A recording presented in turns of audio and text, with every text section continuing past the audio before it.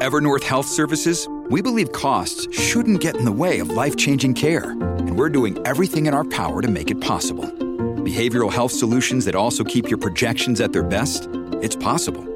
Pharmacy benefits that benefit your bottom line? It's possible. Complex specialty care that cares about your ROI? It's possible. Because we're already doing it. All while saving businesses billions. That's Wonder made possible.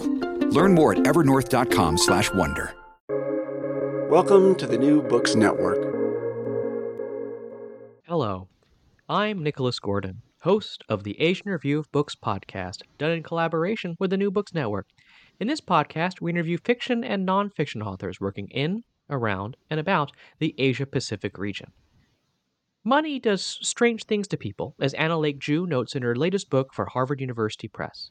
In Madagascar, loggers, flush with cash from the rosewood trade, don't quite know how to react to their newfound largesse, sometimes demanding less money for their wares out of confusion. Rumors abound in Madagascar of how loggers make their money. There's no way that simple wood could garner so much profit, people say, so observers think they must be trading something else, like human bones.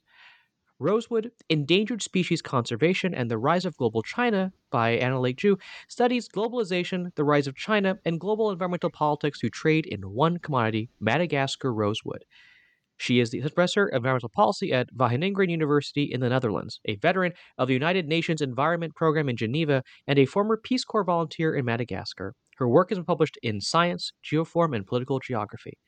In this interview, Anna and I talk about rosewood, the commodity, the cultural product, and the conservation target in China and Madagascar. So, Anna, thank you so much for joining me on the Asian Review of Books podcast. I want to start with, rosewood itself, as a thing, as a commodity, as a natural product. Where does it come from? What kinds of climate does it grow in? And, I guess what's the forest that it grows in? Yeah, hi, thanks for having me.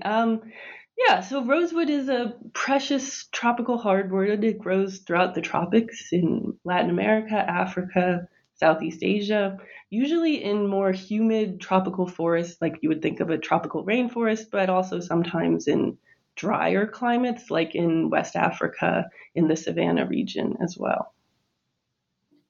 So, what makes rosewood so, I guess, so precious, so prized? Like, what sorts of goods are used for, and I guess how's it managed to gain so much cultural status? Yeah. So rosewood in Madagascar has been logged for a while, since before the colonial period, actually, and sent to France primarily. But since 2000, it's been revived, the logging industry in Madagascar, due to demand from China. And the demand in China is much, much, much more high than in France, and the value of the wood has become much higher. And so, and it's due to this unique cultural heritage that the wood has in China that it doesn't have anywhere else in the world. Essentially, this type of wood is deeply associated with the type of traditional Chinese furniture that dates back to the Ming Dynasty, so 1300s, 1400s in China.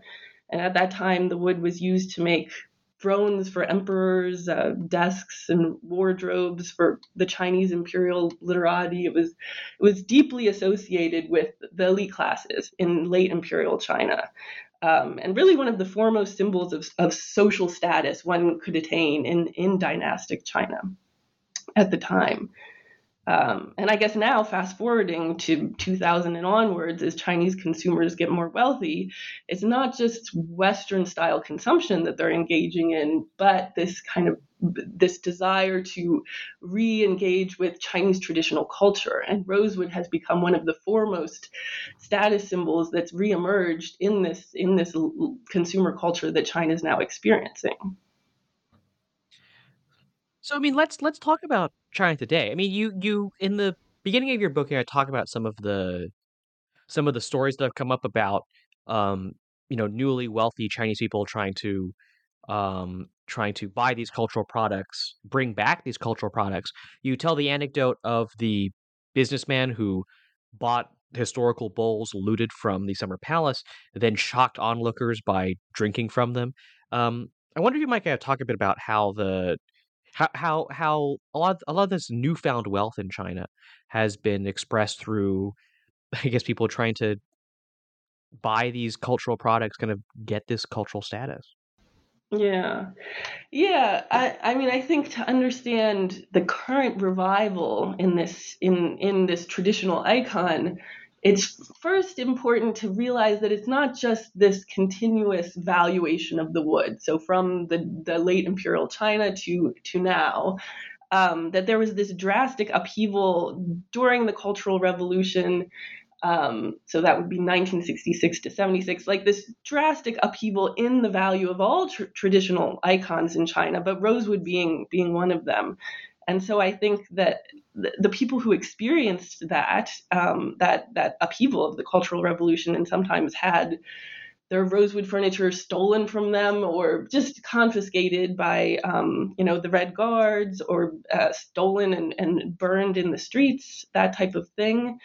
The people experiencing that or who have experienced that are now getting wealthier, getting older and wealthier, and buying back that kind of lost cultural heritage. So it's not just a seamless transition kind of from the dynastic period and then a revival in consumer spending now. But that being said, it is this kind of now we're seeing this type of conspicuous consumption to a certain extent of elite Chinese cultural goods that are just very valuable by people who endured the hardships of the Cultural Revolution and came out of the Cultural Revolution.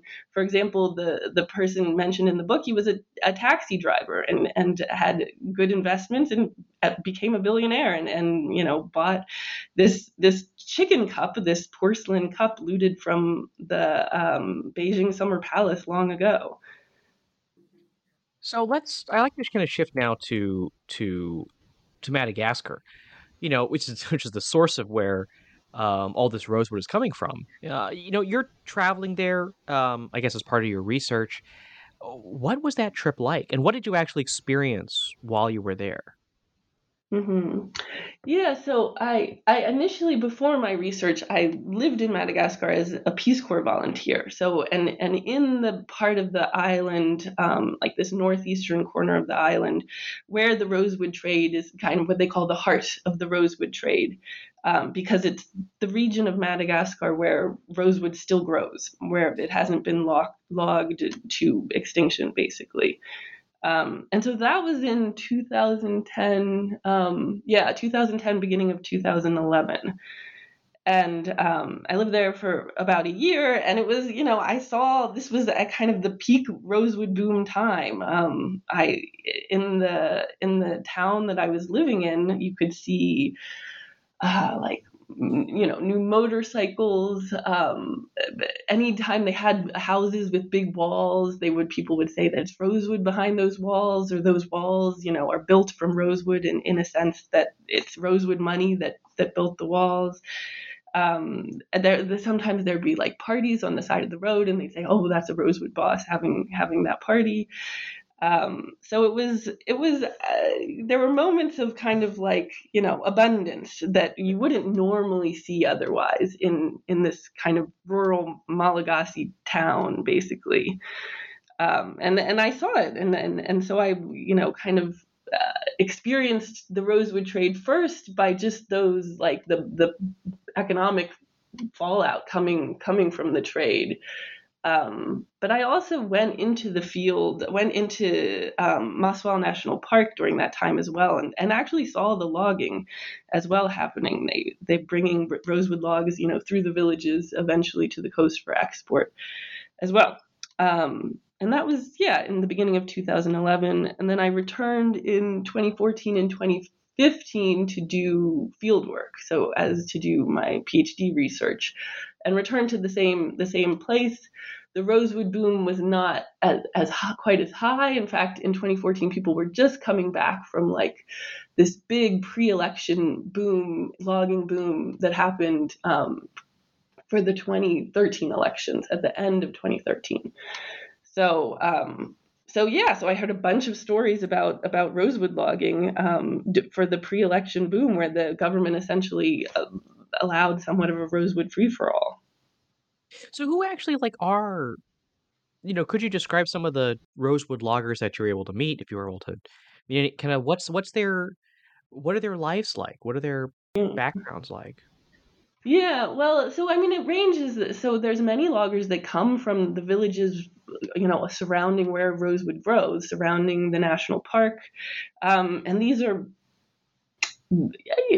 typically very poor people, make less than $1 a day, just live in, like huts, Ravnala huts outside of the park, sleep on straw mattresses, don't have electricity, do some subsistence rice farming probably. And then it ranges from there to kind of the higher level traders, or the youth that comes from the city to come to the countryside to log rosewood, and they're a little bit more well-to-do, but probably also definitely not rich.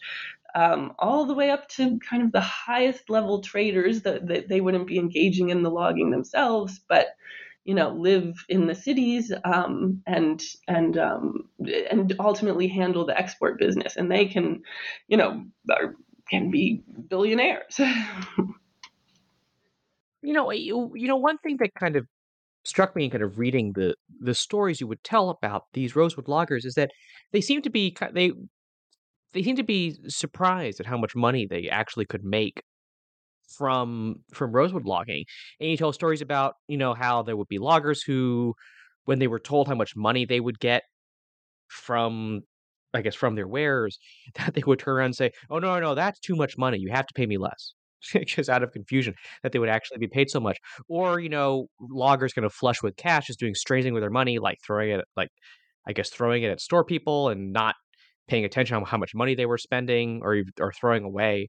Just kind of like how did, I guess, these loggers kind of deal with their newfound largesse? Yeah, I mean, it was very strange for someone who goes from sleeping on a straw bed, for example, each night to, making up to $1,000 in a day.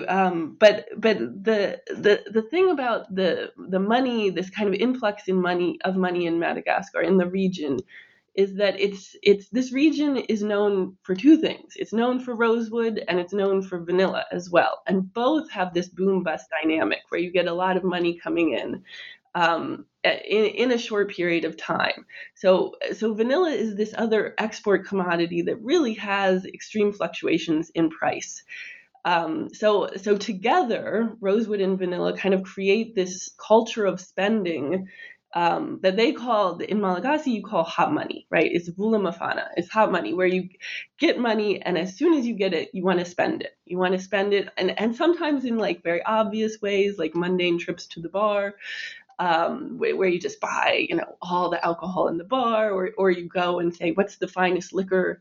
I'll have that," and then take like, I'll have the whole bottle and just take a shot and leave, or what have you.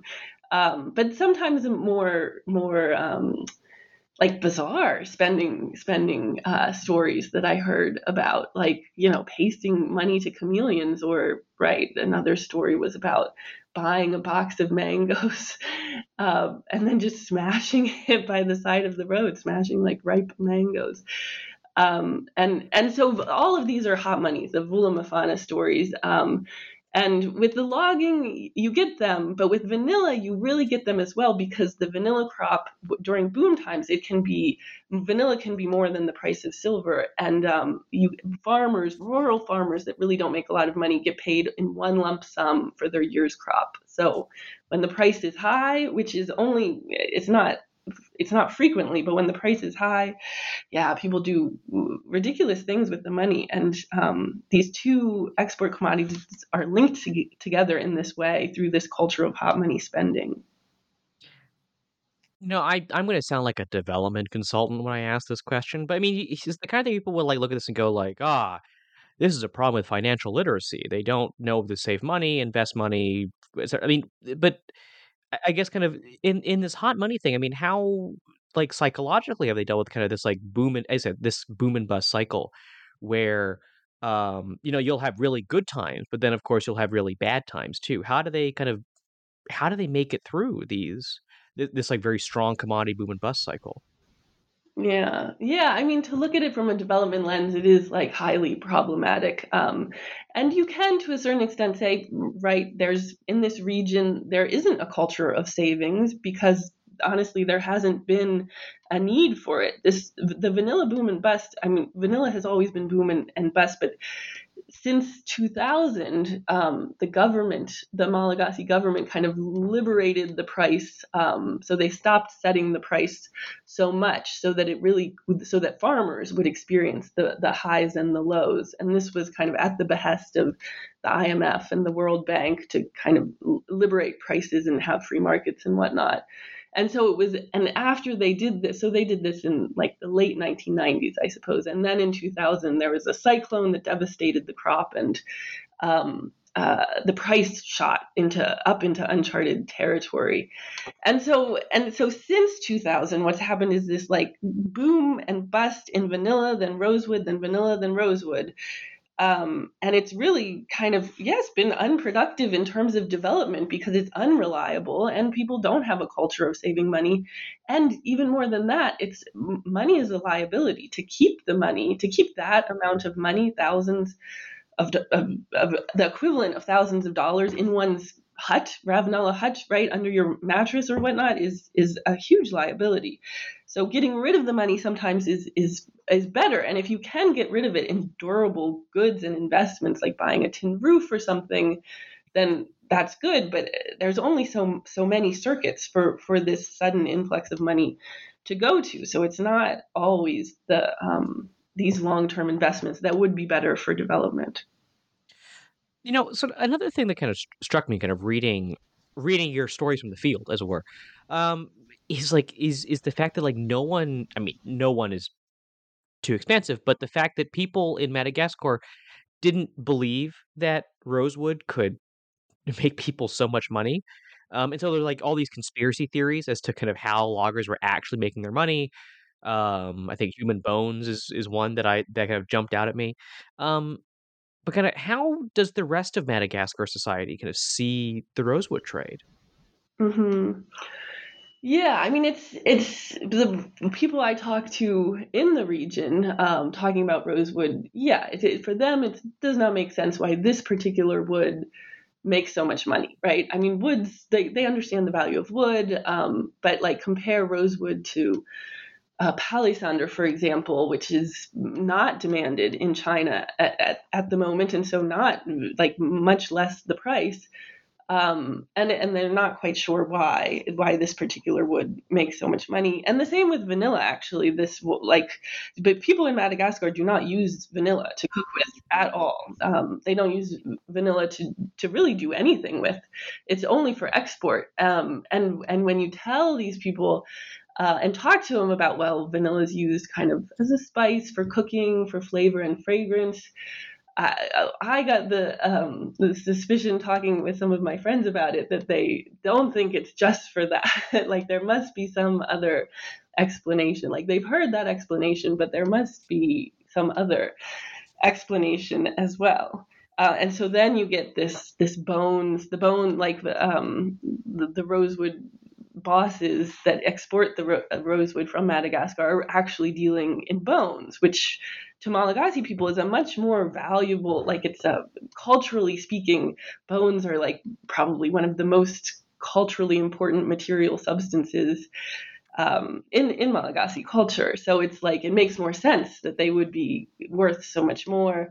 With vanilla, some of the stories are about like it's used to make dynamite or tires is one of them, but something much more pivotal, like more pivotal products than simply like flavor and fragrance, for example. So that's people in the region having all sorts of conspiracies about the products, and I think larger, like looking at the country in general. I mean, most of my research was definitely in the region, so I'm not going to speak for the country as a whole, but just looking at reporting on the topic, these bosses that are in the Northeast that are they export rosewood, but they also oftentimes export vanilla as well. They're known at the country level. They're in the national government. Many of them are members of parliament or play other pivotal roles within the government. So they're very much known, and they're just known that they've become rich from these two export commodities that they've kind of monopolized the trade over. You know, we've gone this far into our conversation to actually talk about the environmental impact of rosewood logging. I wonder if you might kind of talk about what the environmental damage effects of the rosewood trade is. Mm-hmm. Yeah, I mean, so rosewood is, there are many species of rosewood in Madagascar, but they're kind of linked together when dealt with environmentally, when dealt with in terms of trade restrictions. The genus is Dalbergia, so any species within that genus, it's not allowed to trade, to export, or to trade locally, although it happens quite a lot. But so environmentally speaking, like how this logging is done contributes to the environmental impacts. But it turns out that because there is such little mechanization of the logging, and because rosewood's relatively not densely populated within any given forest, it's not like you don't have you wouldn't have a clear cut of rosewood because you wouldn't have that many rosewood trees in a given hectare. The environmental impacts are not so bad. I mean, they're to the overall ecosystem, but to the species itself, it will be, and probably is now close to commercially extinct past a certain age. So past, or past a certain diameter, really, is past 25 centimeters at breast height, basically. You won't be able to find rosewood trees in the national parks, except maybe at the most remote, hardest places to get to at that size. But at less than that size, you can. They're not valuably, you can't export them, so they're around. So it's kind of an interesting environmental dilemma where I think locally many Malagasy people don't see it as endangered at all. They say it grows everywhere. There's a lot of it. It's just younger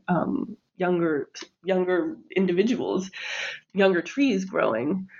But then at the global level, if you think about it as an endangered species, there clearly is an environmental impact. And so how does this all link back to China? I mean, in kind of the latter parts of your book, kind of bring it back to China's approach to conservation, to environmental policy. How does the rosewood kind of trade then link back to China's approach to global environmental governance? Mm-hmm. Yeah, well, I think we can see China's approach kind of by first looking at the Western approach to environmental governance in Madagascar and to the rosewood trade. And Western, I mean like the World Bank, the UN, to a certain extent, USAID, big international donors and NGOs, Conservation International, for example, working on the island and trying to combat the rosewood trade. So the Western approach has been very much stop the logging at all costs, stop the export.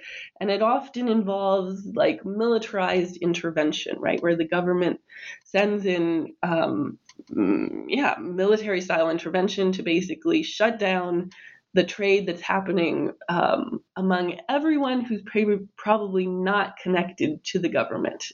If you do have elite connections, you probably can keep exporting the rosewood. So it's what happens is a type of monopolization of the trade. Because of this militarized style intervention to basically just stop the logging at all costs, but leave it going for only those in charge. That's kind of what my experience in talking to the people in living in the region and dealing with these kind of military interventions that happen every so often.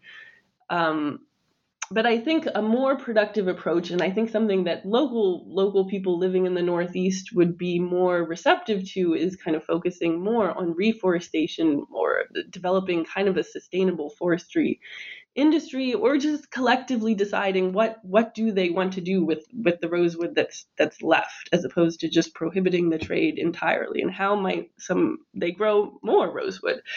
And this is where you can look to China, because China is growing rosewood, by far more than any other country. And they have like a entire techno-scientific commercial enterprise to how to grow rosewood at a large scale and make it profitable, but also use these rosewood forests to kind of replace eucalyptus forests and make the landscape more sustainable, more less having clear cuts every 3 to 5 years, and keeping trees on the land for much longer. So I think China, in their rosewood growing, in their rosewood plantations, provide this kind of alternative that many people in Madagascar would benefit from and would prefer over Western-style interventions that are highly militarized and, I would say, do more harm than good. So, I mean, there's obviously like this big debate about China's environmental policy. There's the side that kind of sees this all as I'm trying to think of the right word to describe this. They kind of sees China's efforts towards conservation as kind of paper thin. They talk up climate change, they say they're investing in green stuff, yet they're still buying up all these commodities overseas. Inversely, you have the argument says like China is quote unquote doing better than the West in terms of climate change because they actually make it a core matter of policy, et cetera, et cetera. Unlike the West where it's a lot of talk and not a lot of action. I guess how do you kind of see China's approach to conservation, to environmental protection, to environmental governance? I guess how do you see where do you think the line actually falls in terms of what China is trying to do? Mm-hmm. Yeah, I mean, I definitely understand the arguments that Chinese environmental efforts are paper thin, or a lot of times the arguments are it's really the deeper motivation is more political control rather than actually environmental improvement, but really a means to control people by controlling the environment, controlling pollution and whatnot. And I totally understand that argument, and it makes sense. I agree with it, but I do think on some level there is something very fundamental happening with Chinese people right now about being fed up with pollution, being fed up with environmental issues and injustices, and demanding from leadership environmental improvement. And in that sense, you can see the delivery of environmental improvement as kind of an attempt to meet the demands of the people and have social stability and whatnot. So I think there is some sincerity to it, to China's environmental efforts in that vein. But I also think that when we talk about environmentalism in China, it's kind of, we're talking about something a little bit different. It doesn't have the same history of environmentalism in the West. And like we really can see that when you look at a place like Madagascar, for example, where all Western influence in the country is very much around protecting wilderness and keeping these national parks, keeping these spaces protected, largely free from people, biodiverse, pristine, right? Basically to keep them pristine. This is why we don't want people in there logging rosewood, because we want them to be pristine and biodiverse and whatnot.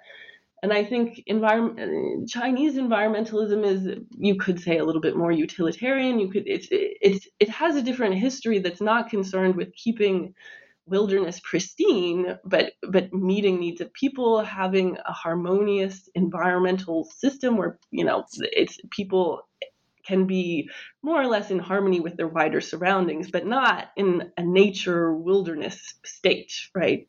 And the China's rosewood forests demonstrate this very well. This kind of ecological, very heavy-handed for the part of humans, tampering with ecologies, but to make them better, to make them more ecological or whatnot. It's not an attempt to recreate a natural state.